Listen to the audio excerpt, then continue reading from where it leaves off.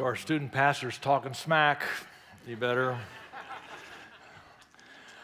Ever since I traveled with a team from Southbrook to go to Poland about 8 or 9 years ago, I've been just really kind of broken about the whole World War II, the things that happened there. My dad was in the Air Force. Most of my uncles were also in World War II, and one of the most infamous leaders of the Allied troops against the regime, the Nazi regime, was Winston Churchill. An interesting guy. And he's noted for his leadership, but what many people don't realize is he was also really famous for his generosity. Extremely generous man. In fact, he's the one who made the statement. He said, we make a living by what we get, but we make a life by what we give. And I can't think of a place that exhibits that value, that truth, more so than Southbrook. I thank you all for the part that you play in our generosity. Someone has said that generosity isn't what God wants from you, it's what God wants for you. And it's not like God somehow needs us, but He wants us to experience that, because when we do that, we're becoming more and more like His character, His quality. And we're going to talk more about His generosity a little bit in the text that we're studying here today. And so we have every week, whether you're here, whether you're in small theater, whether you're traveling, whether you're home, we have the opportunity and the privilege really to participate in the ministries and missions that we partner with, and to have an impact not only in other people's lives, but also our own life and our own soul and the deep part of our heart. So thank you if you're involved. Thank you for your generosity. We can't say it enough. And if you're just kind of wanting to experience that a little bit more and have questions about it, you can talk to someone at the information center. If you want to give today, there are generosity boxes up front and also in the back, and also at the information center. You can go right to Push Pay or go to our website and click on Donate. But thank you again for being a part of this amazing ministry. It was several months ago that I was in a meeting with Charlie and the other teachers here at Southbrook, and we were talking about the Romans series. We were already in it a little bit. I don't remember how far along. I remember Charlie making the comment. He says, when we're finished with Romans, we'll be a different church. I can't speak for you. I can only speak for myself and the impact that just this study has had upon me. I've learned more about Romans than I ever have before, and I've been in ministry a long time. I'm not telling you how long. But I just loved it. And this 8th chapter is truly the gem of the New Testament. If you've missed weeks in the previous, go back and check them out. And again, listen today, but also next Sunday is Super Sunday. But Charlie will be finishing up with this great text of More Than Conquerors with the last few verses of this chapter. Now, I spoke up here, I think it was December the 12th was the last time I preached, and right at the end of the message, I shared with you that I had finally talked my 2 daughters and my granddaughter, Reagan, up here to have a family tattoo. Okay, they finally talked me into having a family. That's more accurate. But anyway, we did that, and the reason I'm bringing it up again today is because of what the tat actually says. That was just more or less, hey, we did this, but I want to tell you more of why we did it, to show you how serious I am about this Roman series.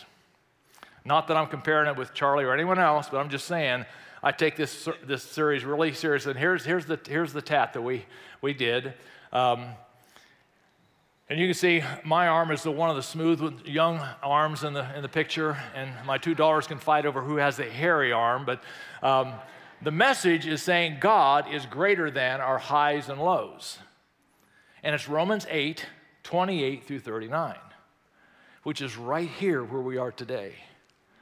Romans verse 28 and verse 38, 39 are like the bookends of this text we're going to look at today. Verse 28, Charlie hit last week.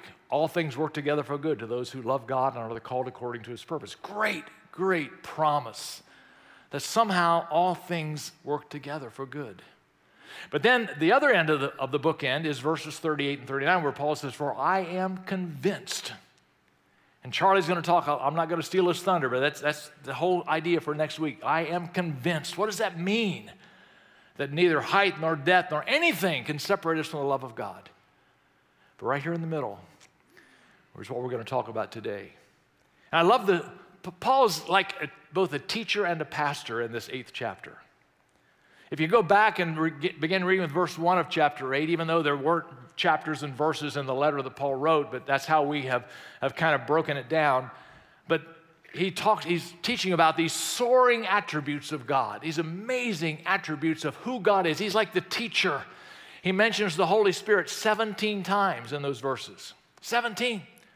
Well, the Holy Spirit bears witness with our spirit that we are the children of God. He's our Abba Father. The Holy Spirit intercedes for us. If you remember last week's message, the Holy Spirit sanctifies us or sets us apart. All these amazing characteristics of who God is and what that means to us today. Now Paul kind of becomes Pastor Paul. He wants to help us to learn what it's like to live as a child then. What is it like to live in that identity that he is my Abba, my daddy? And how does that impact how I face struggles and trials and doubts? And so he uses what's called an interrogatory style of pastoring here, of teaching, and that is he uses questions. And there are 6 questions in 7 verses that we're going to look at here today. Before we do that, I just want to share with you, I love the idea of questions because, in fact, if I know there are some people here from the church that I pastored in Xenia before coming here, and I preached entire sermon series on questions. I love especially the questions Jesus asks, and even the questions that God asks, starting all the way back in the garden. Adam, where are you? And on the intriguing questions that when we ask a question, it kind of causes us to stop and think, so what's my answer? How do I respond to that? A few months ago, comedian Mike Rayburn did a routine I heard on the radio on a Laugh USA or something like that, and he did this routine on the life-changing questions that are asked in music or in songs. And so I took a note of a number of those, added my own, and this is kind of what he was saying, so put your seatbelts on. What about love? Where is the love? Who do you love? Will I be loved? How deep is your love? Why do fools fall in love? Or is you ain't my baby? Who wrote the book of love? Do you believe in life after love? What's love got to do with it? Do you love me? Will you love me forever? Do you need me? Will you still need me? Why does love have to be so sad? How can you mend a broken heart? Have you ever loved a woman? Tell me why. Do you want to know a secret? Why must I be a teenager in love? Will you still need me when I'm 64 or 74? Will it go around in circles? Will it fly high like a bird in the sky? Why do birds suddenly appear every time you're near? Can you just see the sunshine? Can't you just feel the moonshine? Ain't it just like a friend of mine to kick me from behind? Do you really want to hurt me? Do you really want to make me cry? What's it all about, Alfie? Do you like pina colada and getting caught in the rain? Who will stop the rain? Have you ever seen the rain? Where have all the flowers gone? Isn't life strange? Do you believe in magic? Is she really going out with him? What's she going to do when she says goodbye? What's so good about goodbye? How do I live without you? When do I see you again? What have you done for me lately? Are you lonesome tonight? Do you want to dance? Can I have this dance? What about me? Can you hear me? Can you hear me calling? Do you hear what I hear? What is life? Is this the real life? Is this just fantasy? Is it just a pity? What's forever for? Does anyone really know what time it is? Does anyone really care? If a picture paints 1,000 words, then why can't I paint you? If a face could launch 1,000 ships, then where am I to go? Do you know where you're going to? Are you going to Scarborough Fair? Do you know the way to San Jose? Can you tell me how to get to Sesame Street? Should I stay or should I go? And for heaven's sake, who let the dogs out?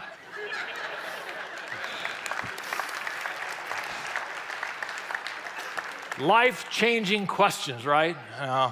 Well, the questions that Paul asks are a whole lot more impactful than those. Here's question number 1. What then shall we say in response to these things? If God is for us, who can be against us? He who did not spare his own son, but gave him up for us all, now will he not also, along with him, graciously give us all things? We're just going to take this a chunk at a time through these next 6 verses, and these are the first 2. Usually, whenever we use the word if, there's always an implication of some uncertainty, isn't there? Like, is Cincinnati Bengals ever going to make it back to the Super Bowl? Will Cleveland ever get to the Super Bowl? Is the 49ers going to win? And they may or may not. Is the Chiefs going to win? And they may or may not. Is Taylor Swift going to show up to the game? Will the cameras show her in the booth, wherever she is? And but most of our questions have this may or may not. But in the original language in which the New Testament was written, there's a way to construct the grammar of that question, of that word if, that can tell us if this is what's called a first-class condition or a second-class condition. Second class would be it may or may not. But a first-class condition is absolutely certain. So guess which one Paul uses when he says, if God is for us? First-class condition, he's saying he absolutely, unequivocally is. You don't have to wonder, is he for me? Is he against me? No, he is for us. And based upon all these things we've been talking about, if God is for us, and he is, then who can possibly compete with that, with him? And of course the answer is none, no one. In all of the messages that we share, we always try to make sure there's something that we take away with us to make our lives better or to add to us or to kind of take the message and start living those things out. Today I'm just going to share two things with you. Keep it real simple. Two things that if we will begin to implement these principles into our life, then the goal is that we can live our life with much greater, if not absolute, certainty that we can say as Paul, I am certain. Here they are.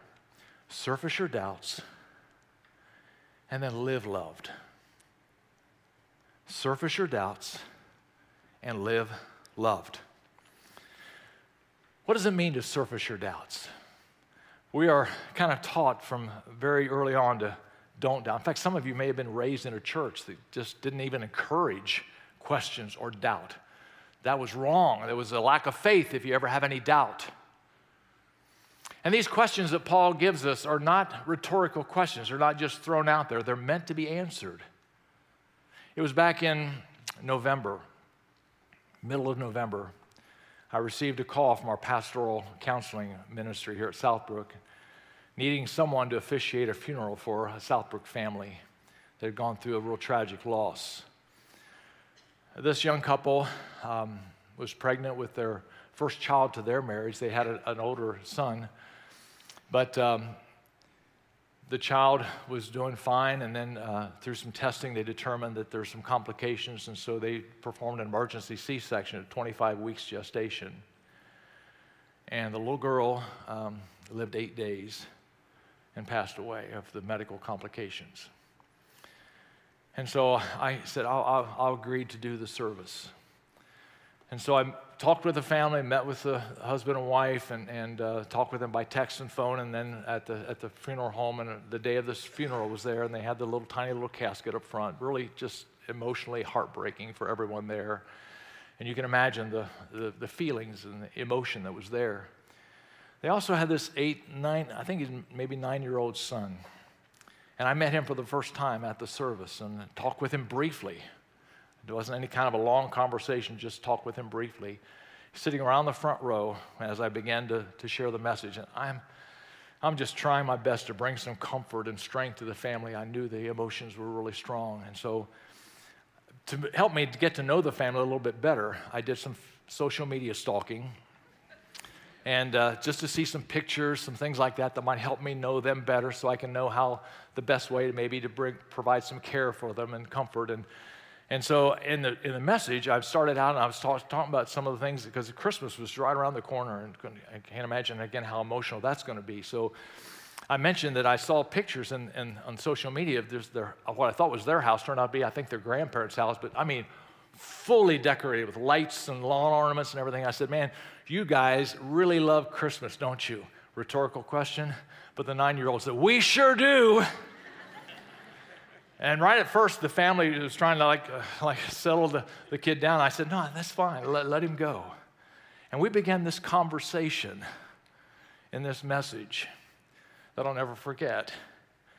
I said, what do you like best about Christmas? Oh, presents.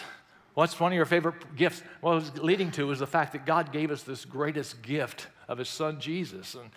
And then I saw they had put pictures of Halloween, of their costumes, and I said, what'd you dress up as for this last Halloween? Because one of my favorite authors, Ted Decker, refers to this body as our costume. That inside of us is the soul, but this is just a costume. And so he was telling me about, again, this conversation out loud, and I could feel the heaviness just kind of dissipating from the room as this little boy, 9-year-old boy, and I are having this conversation about life and about Jesus. And so we talked about it. I knew he loved Star Wars. And so I said, if you were going to fly up into the air in a spaceship, what would you have to put on? A space helmet. And I said, why? Because he said, I couldn't breathe up there without the space helmet. I said, but when you came back to Earth, what would you do? I'd take the space helmet off. Why? Because I don't need it anymore. And I said, that's right. And I said, this is like our Earth suit. And your baby sister has an Earth suit. And she doesn't need it anymore. She's with Jesus. And I tell you this story because it just was such an amazing, amazing moment that I could have never have planned. But God's presence was there and used a 9-year-old little boy to bring comfort to this whole family of people who are grieving so deeply.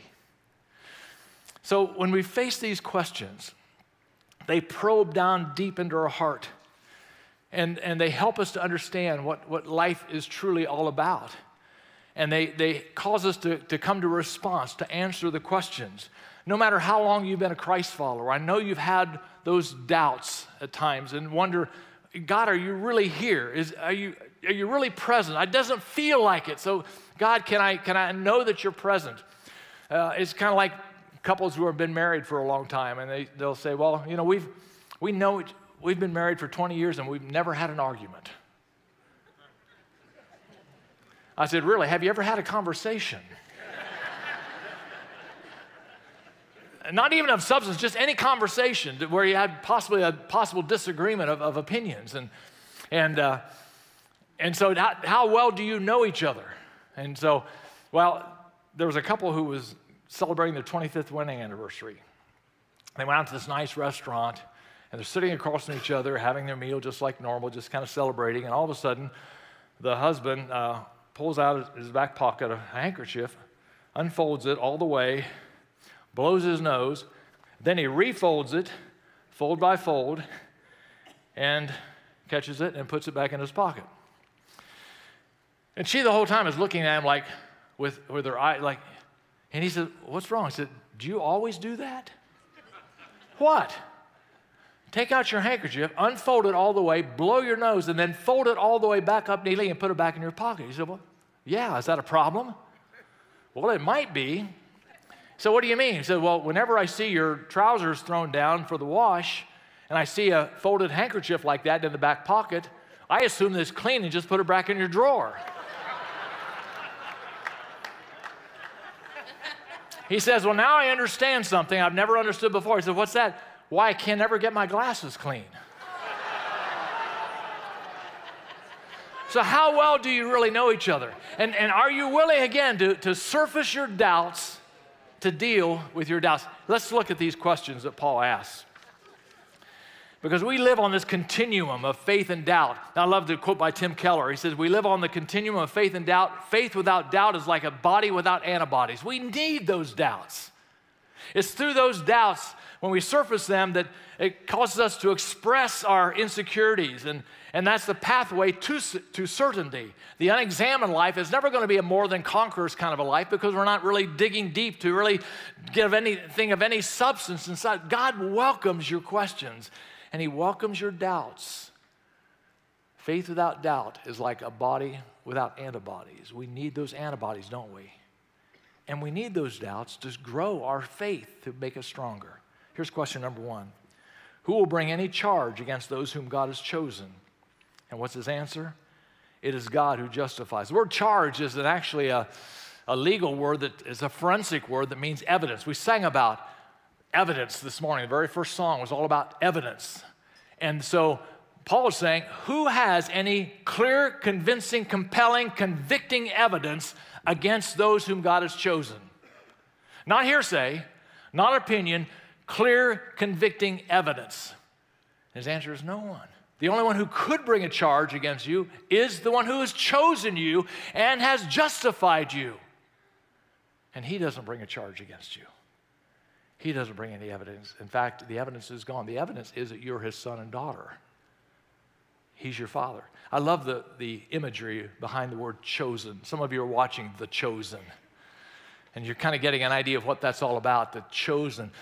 There's probably not a person in this room, especially our students, who have not experienced a negative experience of choosing up sides. whether it be for athletic contests, whether it be for anything, where everyone's in a big pool and then two people are the captains and they start choosing their sides. And the trauma and the anxiety of standing there listening to this, like, where am I going to be picked? Am I going to be picked at all? Is there going to be an odd number? And someone's going to say, well, I guess I got to have you. You're the only one left. What a horrible thing to do. Any team that I've ever coached, if I have volleyball players here that have been under me or other types of sports, we don't ever do public choosings or public selections. It's always done privately to make up even sides, because no one wants that trauma of feeling like, does anybody want me? Am I going to be chosen? Let me tell you, you are chosen. You are chosen. And the one who has chosen you has also justified you. So isn't that a great promise for all of us, to know that no one can bring any charge against us because he has chosen us. Question number 2, who then is the one who condemns? And Paul goes ahead and gives this answer. No one. Christ Jesus, who died, more than that, who was raised to life, is at the right hand of God and is also interceding for us. He uses the word condemns, and this isn't important. First of all, the word condemns means judged or literally condemned or damned. And he uses it both in present and future tense. This is important. You maybe understand why God has forgiven me for my present or my past sins. What about my future mistakes? Covered. It's covered. It's covered. That same Jesus who's raised to life is at the right hand interceding for us. You don't have to beg for mercy. You don't have to plead for mercy. You don't have to write letters to the judge. When I was working at the Xenia Municipal Court, one of my jobs, occasionally, not all the time, was to gather all the mail that had come in and make sure it gets to the proper departments, and especially those letters and we always had letters written to the judge. Always had letters.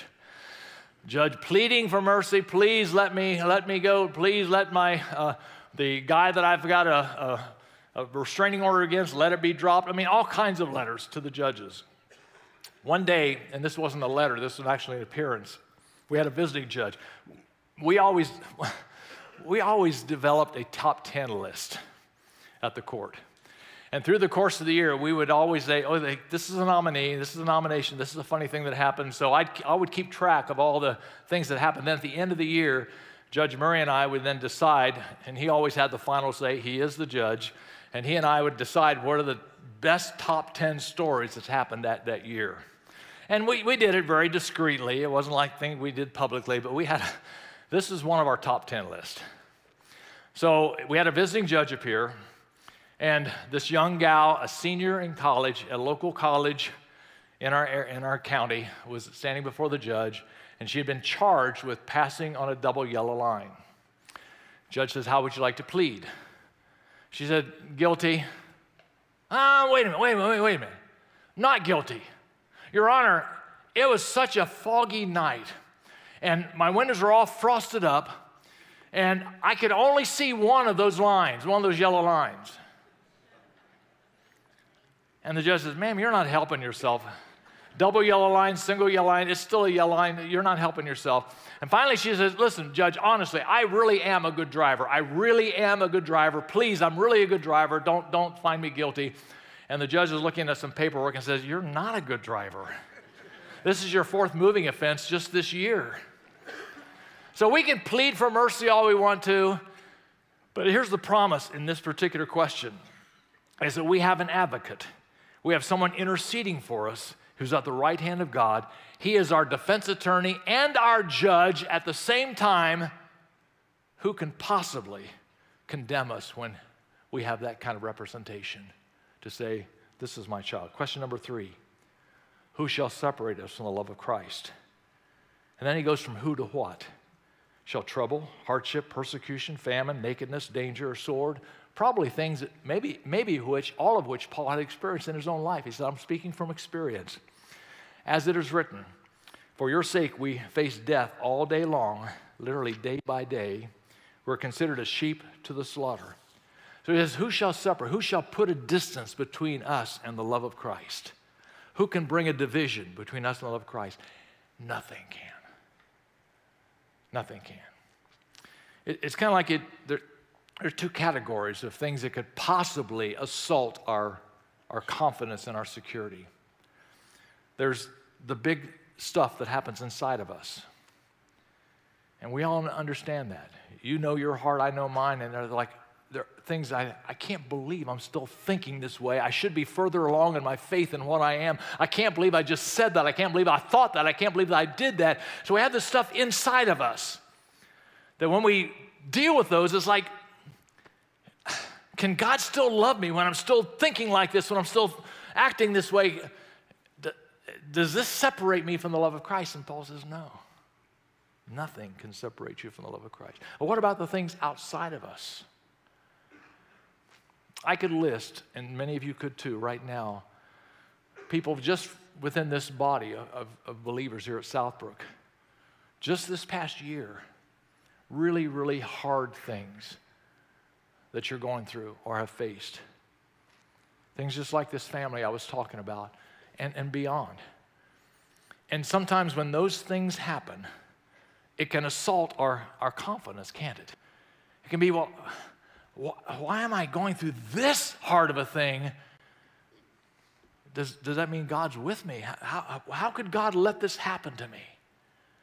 We sang about a song about new wine and how we're right now feeling like we're in the press. And some of you right now are feeling that way. You're like, I'm in the press. It's really heavy stuff in my life. Can we have the confidence that what he's making is new wine? We can. Paul says we can. It doesn't take away the intensity of the trouble, but we can.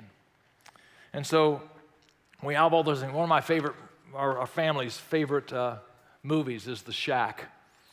And The Shack is all about a story about a family, especially a father, who goes through tragic loss in his life.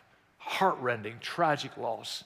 And the whole story is all about him trying to sort all this stuff out, trying to surface his doubts and trying to know what's going on. God, you cannot be here and let stuff like this happen to my life. This is horrible stuff. And through the whole story, it's all about God saying, hey, you've not been alone. I know you felt alone.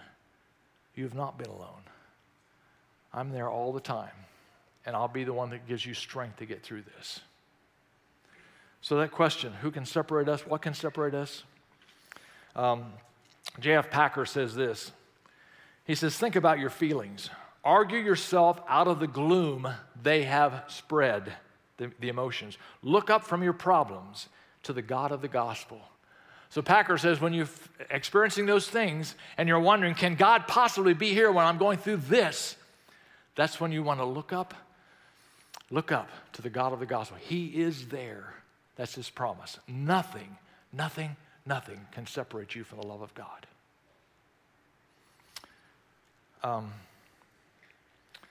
Now, the second takeaway is I want to challenge you to live loved.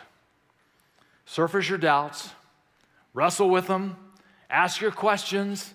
God welcomes them, but he wants you to come to the conclusion that you can live your life knowing that you are indeed loved. Before the service this week, I was asking some people that I knew that were going through a pregnancy, and right now they have a preborn child. And one in particular I just spoke to today, Bailey and Philo Ritz, talked with Bailey and said, because I guess tomorrow is when they find out the gender reveal. They don't know the gender of the child.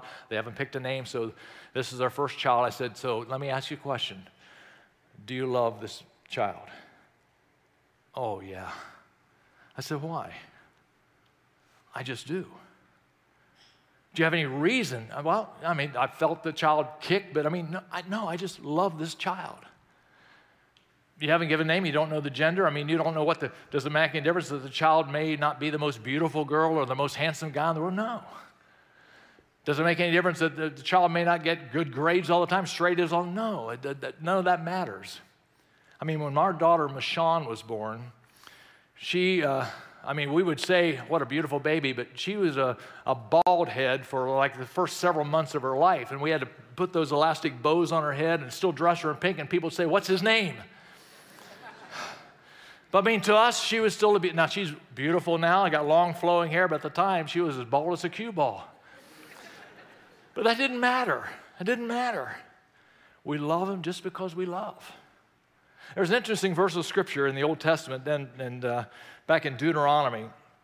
And what the context of this is that the children of Israel are being challenged to go into the land of Canaan and possess the land. This is the land I promised you. So, and the people of Israel kind of may be wondering, why us? Why did you pick us? And so this verse, and I love this verse. I'm going to use this forever. But the verse says this: God wasn't attracted to you and didn't choose you because you were big and important. The fact is, there was almost nothing to you. That's a little humbling, isn't it? He did it out of sheer love, keeping the promise he made to your ancestors. In other words, God is saying, I love you because I love you. That's it. Now, guys, let me challenge you to do something. Maybe or if you've got a fiance or a wife, and just go out and say, if she ever asks you, do you love me? And you say, well, yeah. And she says, why do you love me? Be very careful how you answer that question. Because if you say something like, well, man, when we were dating, you were so hot. Or to him, you were so strong and so muscular, and you were so intelligent, you were such a good provider, you had such wisdom and all those things, because that's where their feeling loved is always going to shift to that. Because what happens when the sand in the hourglass figure shifts to the bottom of the hourglass,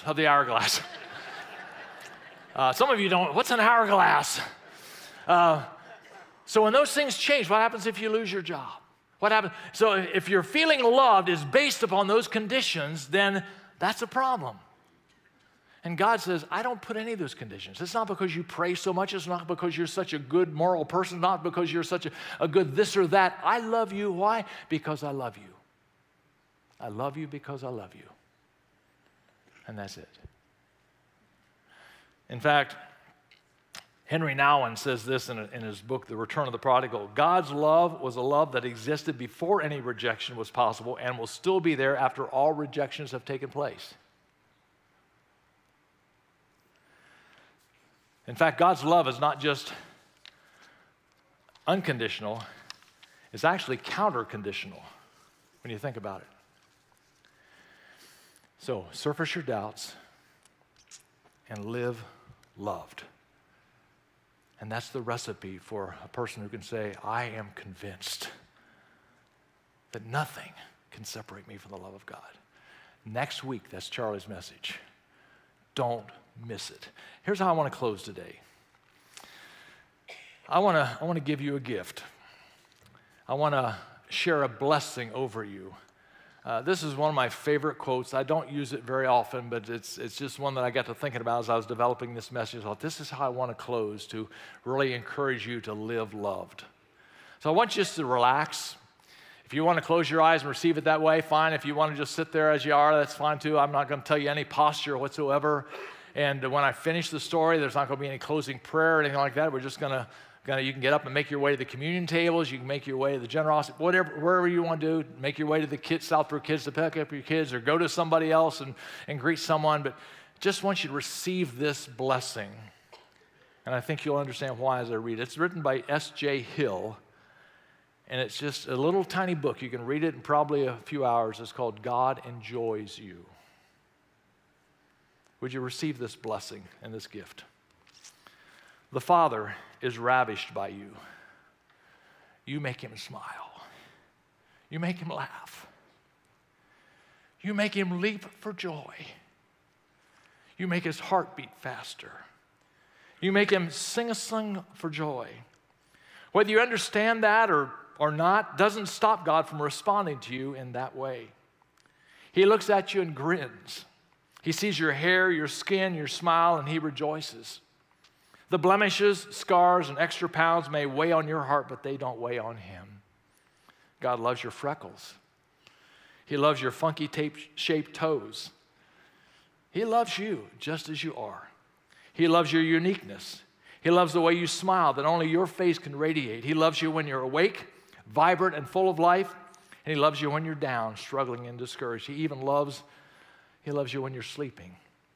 He gets excited when you wake up. even with your morning breath and your sleep tucked in the corners of your eyes. He can't wait to hear your voice. He looks forward to your first thoughts. He loves accompanying you throughout the day. He enjoys being with you at work. He isn't watching the clock or tapping his toe until 5 o'clock. Just being with you is enough. He loves talking with you, traveling with you, and being tender with you. He loves watching you enjoy his creation. He smiles when you look at the mountains, sea, or sky and think of him. The truth is, God really likes you. In fact, he enjoys you. You may not think you measure up to the supermodel or Mr. GQ status, but he does. Thanks to the gracious act of his Son, he sees you perfectly redeemed. He isn't tolerating you. He isn't putting up with you. He isn't waiting for you to get older and more mature in your Christian walk before he can love or enjoy you. He loves you right where you are. Through the blood of Jesus, you're perfectly redeemed. That means if you're a tennis player, you've just served an ace. If you're a baseball player, you've hit a home run. If you're a golfer, you've shot a hole-in-one. Do you get the point? This is what he sees.